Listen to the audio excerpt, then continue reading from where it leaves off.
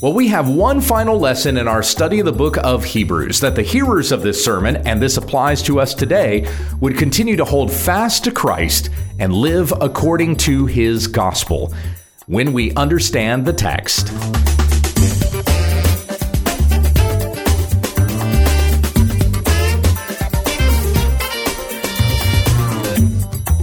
This is When We Understand the Text, a daily study of God's Word, that we may be filled with the knowledge of His will.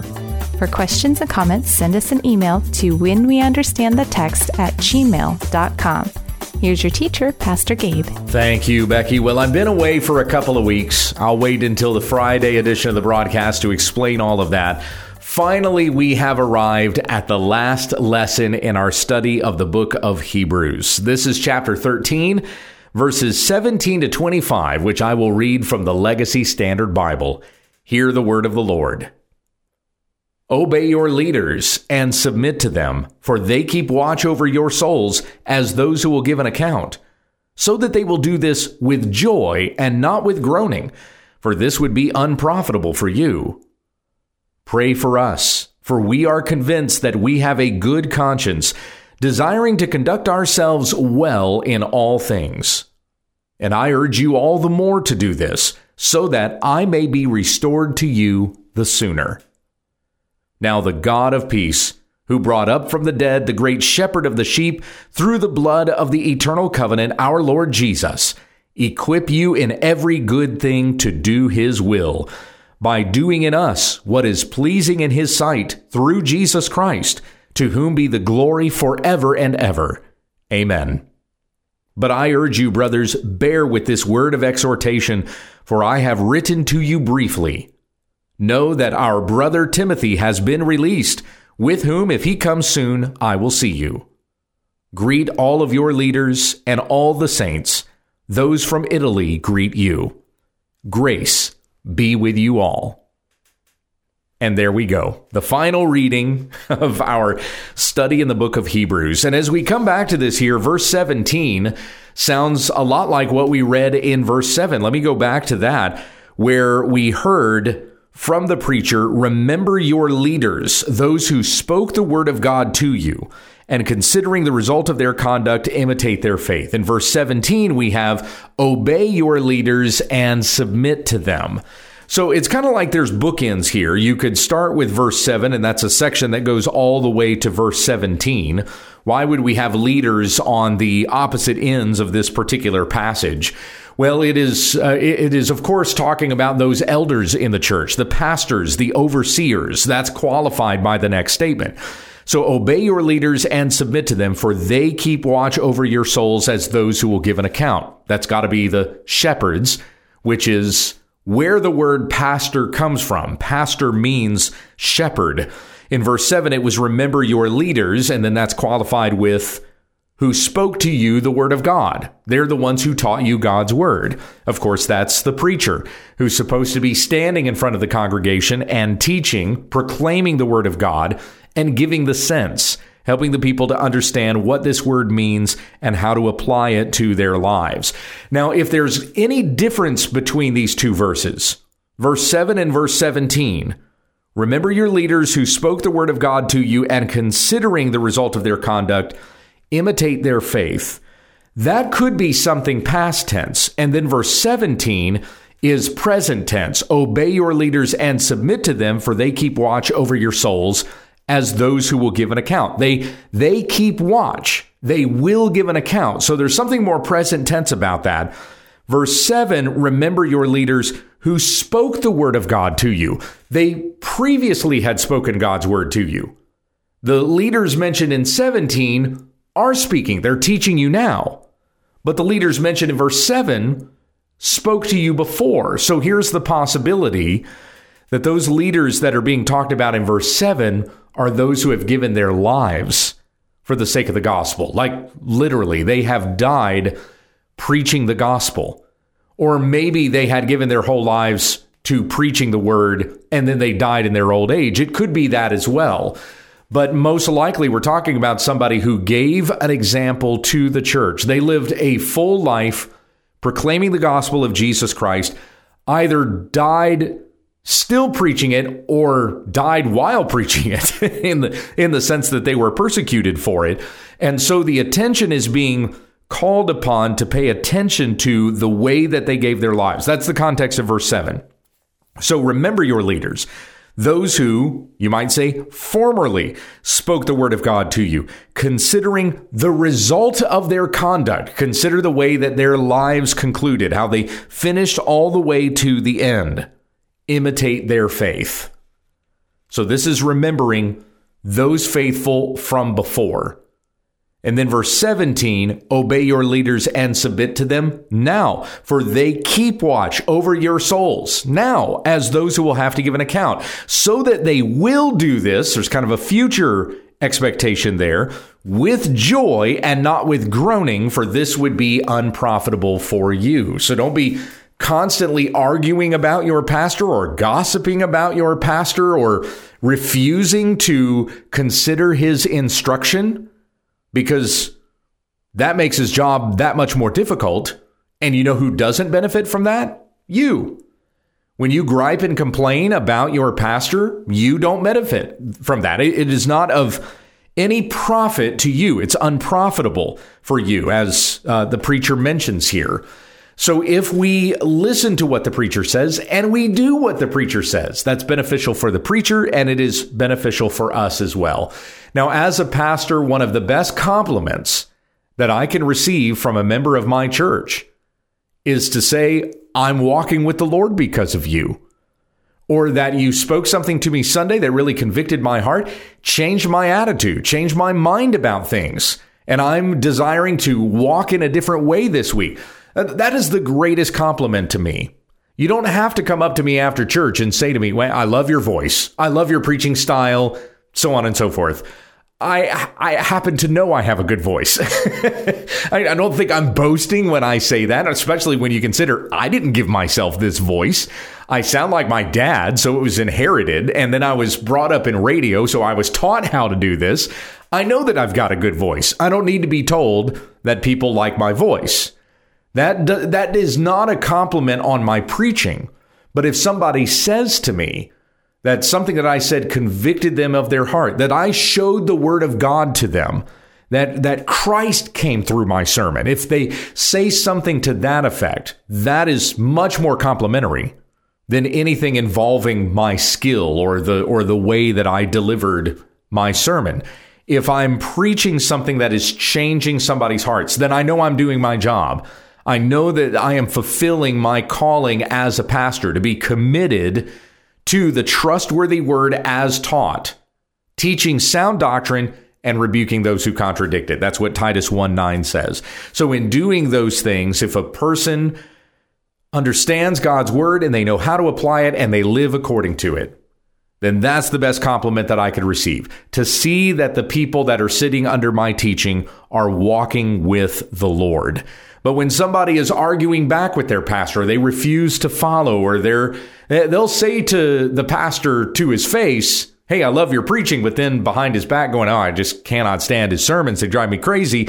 That is not of any benefit to you. You don't profit from that, and it's certainly not easy on the pastor. He will be doing his job with groaning, as it says here, so that they will do this with joy and not with groaning. That's the desire, that the pastor will indeed love the work that he does in service to the Lord for God's people.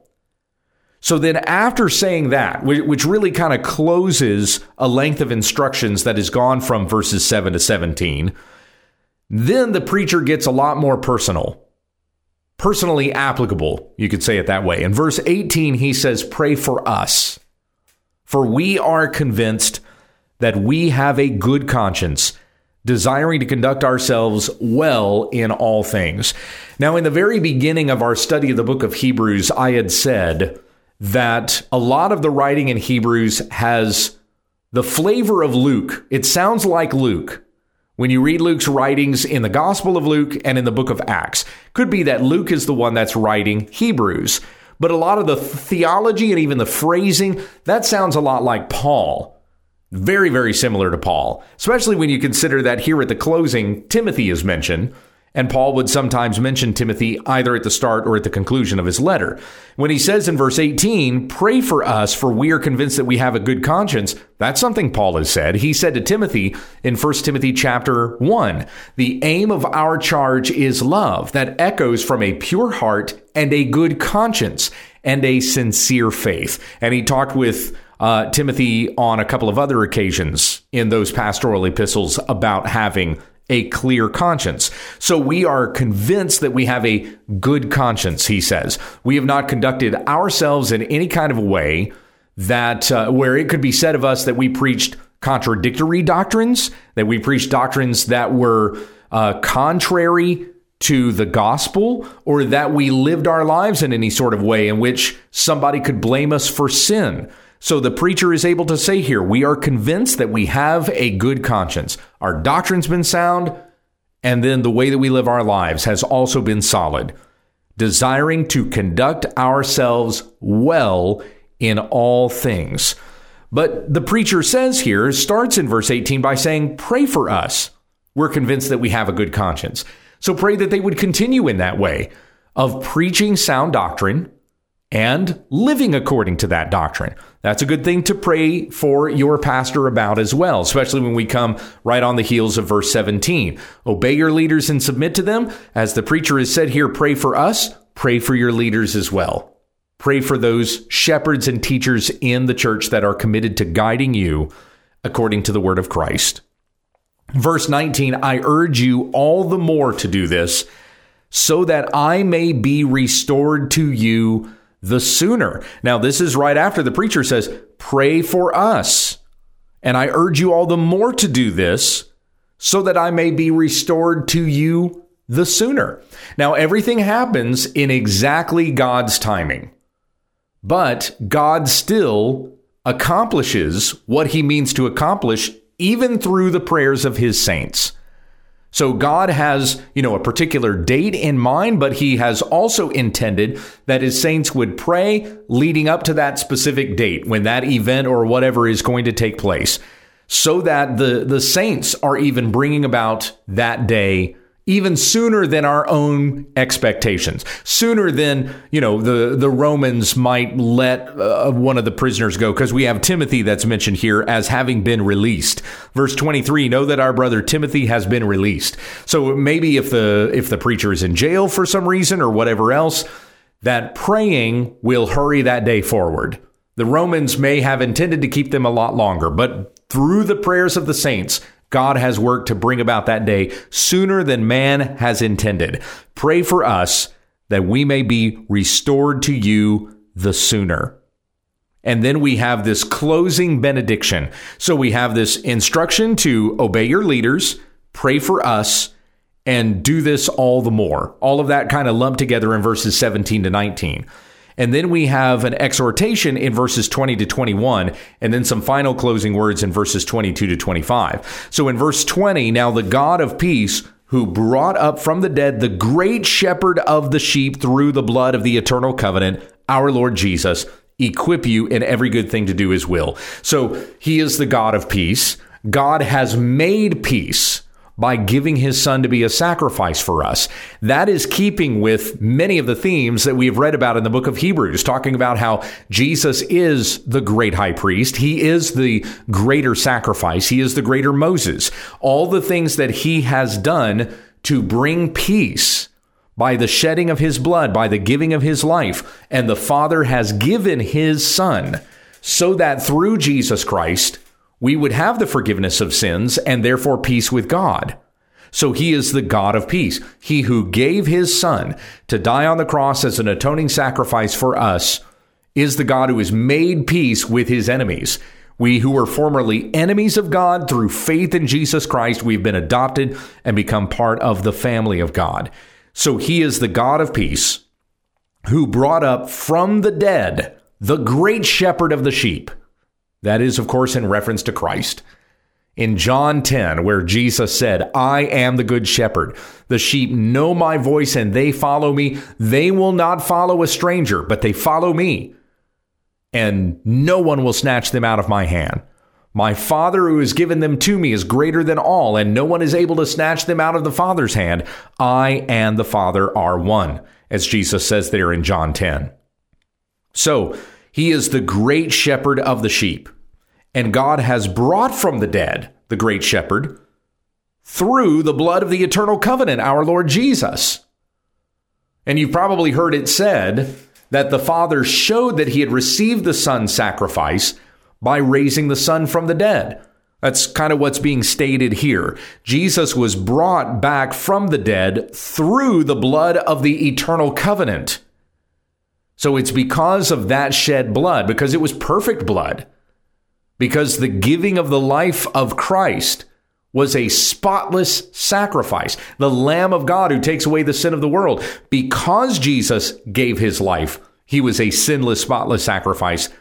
Then the Father showed that he received that sacrifice by raising him from the dead. May the great shepherd of the sheep, who has been brought back from the dead, equip you in every good thing to do his will, by doing in us what is pleasing in his sight. Now, that reference to doing in us, that could be in reference to the preacher and his missionary brethren, or it could be all of us collectively, all believers. May he equip you in every good thing to do his will by doing in us what is pleasing in his sight through Jesus Christ, to whom be the glory forever and ever. Amen. To Christ be the glory, for he is God and he is worthy of our praise. So there's that benediction in verses 20 to 21. And then we have these final closing thoughts in 22 to 25. But I urge you, brothers, bear with this word of exhortation, for I have written to you briefly. Word of exhortation. An exhortation is like an imperative. It is an instruction. It is taking the word of God and applying it to the hearer that he may live according to what has been preached. A good sermon is going to include exhortation. Now, there are a lot of passages in the New Testament that may not give an explicit imperative. There may not be a direct command. Do this, like Ephesians 6:1. Children, obey your parents in the Lord, for this is right. There's a direct imperative. Wives, submit to your husbands. That's an imperative. Husbands, love your wives as Christ loved the church. That's an imperative. This is exhortation. But sometimes the imperative is not that clear. Like, for example, in my Sunday school class right now, if you heard the lesson that I had posted on Sunday, I'm currently going through 1 Corinthians chapter 12, where we're starting to go through the gifts of the Spirit section, chapters 12, 13, and 14. And I mentioned in my Sunday school class on Sunday, in 1 Corinthians 12, there's no imperative. There is nothing in that whole chapter where Paul says to do something. But he starts that chapter by saying, concerning spiritual gifts, I don't want you to be uninformed, brothers. So that whole chapter right there is something informative. Paul is talking about spiritual gifts. He's giving the Corinthians something to think about. Now, when you get to chapter 13 and 14, well, those chapters are very particular with the imperatives. Do this, love one another, so on and so forth. But with chapter 12, it's just something informative. In preaching on chapter 12, I have to give exhortation to the passage that I teach through, even though there isn't an explicit imperative, right? So that's what the preacher refers to here with exhortation. It is direction. It is instruction that they must follow. And there's been instruction all the way through Hebrews. I'm not saying that this is more informative and we have to come up with the imperative. The preacher is explicitly saying, this whole letter, the whole reason I wrote this letter, this is exhortation. This is direction for you that I've given to you that you must follow. But it's not under our own power that we're able to follow these instructions. Remember back to verse 21. Remember that benediction. May the Lord Jesus Christ equip you in every good thing to do his will. So our ability to hear and understand the word of God being preached and knowing how to apply it and live according to it, all of that is by the working of the Spirit in our hearts. I urge you, brothers, bear with this word of exhortation. Don't ignore it. Listen to what has been said. Be convicted in your heart and do it. Verse 23, as I mentioned, know that our brother Timothy has been released, with whom, if he comes soon, I will see you. So there's something that we can know about the life of Timothy. We don't have much that's said about Timothy's life in the New Testament. Most of it is based on what Paul said about Timothy in his 2 letters to Timothy, 1st and 2nd Timothy. But here we just have a very short statement in Hebrews that directs to us Timothy had previously been in jail. So he had been thrown in prison also for his commitment to the gospel. He's been released, though, the preacher says, and if he comes, I will come to you as well. Now, what would be unclear about that is whether the I is Luke or whether it's Paul. It could be Luke. It could be both.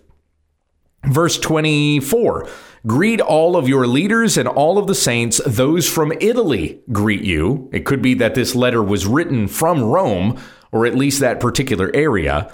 Verse 25, grace be with you all. And there we go. That is the very conclusion to our study of the book of Hebrews. Remember, once again, the central proposition, the main point of this entire book. Why was this sermon preached? Why was this letter written? The sermon that was then taken and written down in a letter form and then sent out to the churches or to Hebrews all over the Roman Empire. What was the reason and purpose for this? It was so that the Hebrews would know that Jesus Christ is the greater than. He is the greatest high priest in the order of Melchizedek. He is the greatest sacrifice. He is the greatest word. He is greater even than the angels. He is the greater Moses, the greater David, the greater sacrifice. On and on it goes. All of that is presented for us here in the book of Hebrews. And so that the Hebrews would know that there's not going to be another Messiah. There is not another gospel. This is it. If you fall away from this, what judgment will come upon you who had heard the truth and did not believe? How will we escape if we neglect so great a salvation? The preacher said back in Hebrews 2. And that constant reminder and exhortation comes up throughout the book of Hebrews, that the Hebrews would remain steadfast in their faith in this gospel, not turning to the left or the right to anything else, but would remain fixed upon Christ. For as we had it said in Hebrews 12:1, laying aside every weight and the sin which so easily entangles us, let us run with endurance the race that is set before us, fixing our eyes on Jesus, the author and perfecter of faith, who for the joy set before him endured the cross, despising the shame, and has sat down at the right hand of the throne of God. And my friends, he's going to return to judge the living and the dead. The only way to stand victorious with Christ on that day is to turn from your sin to Jesus Christ today. Heavenly Father, I thank you for what we have read in the book of Hebrews. And may it remind us to remain steadfast in our faith, to remain fixed upon Christ, to hold tightly to him, for we know that he is holding on to us, the steady anchor of our souls, as he is described in the book of Hebrews. May we bear with this exhortation and live according to the instructions that have been given to us here, to our sanctification and to the glory and praise of your great name. It is in Jesus' name that we pray. Amen. You've been listening to When We Understand the Text with Pastor Gabe Hughes. Monday, Tuesday, and Wednesday, Gabe will be going through a New Testament study. Then on Thursday, we look at an Old Testament book. On Friday, we take questions from the listeners and viewers. Tomorrow, we'll pick up on an Old Testament study when we understand the text.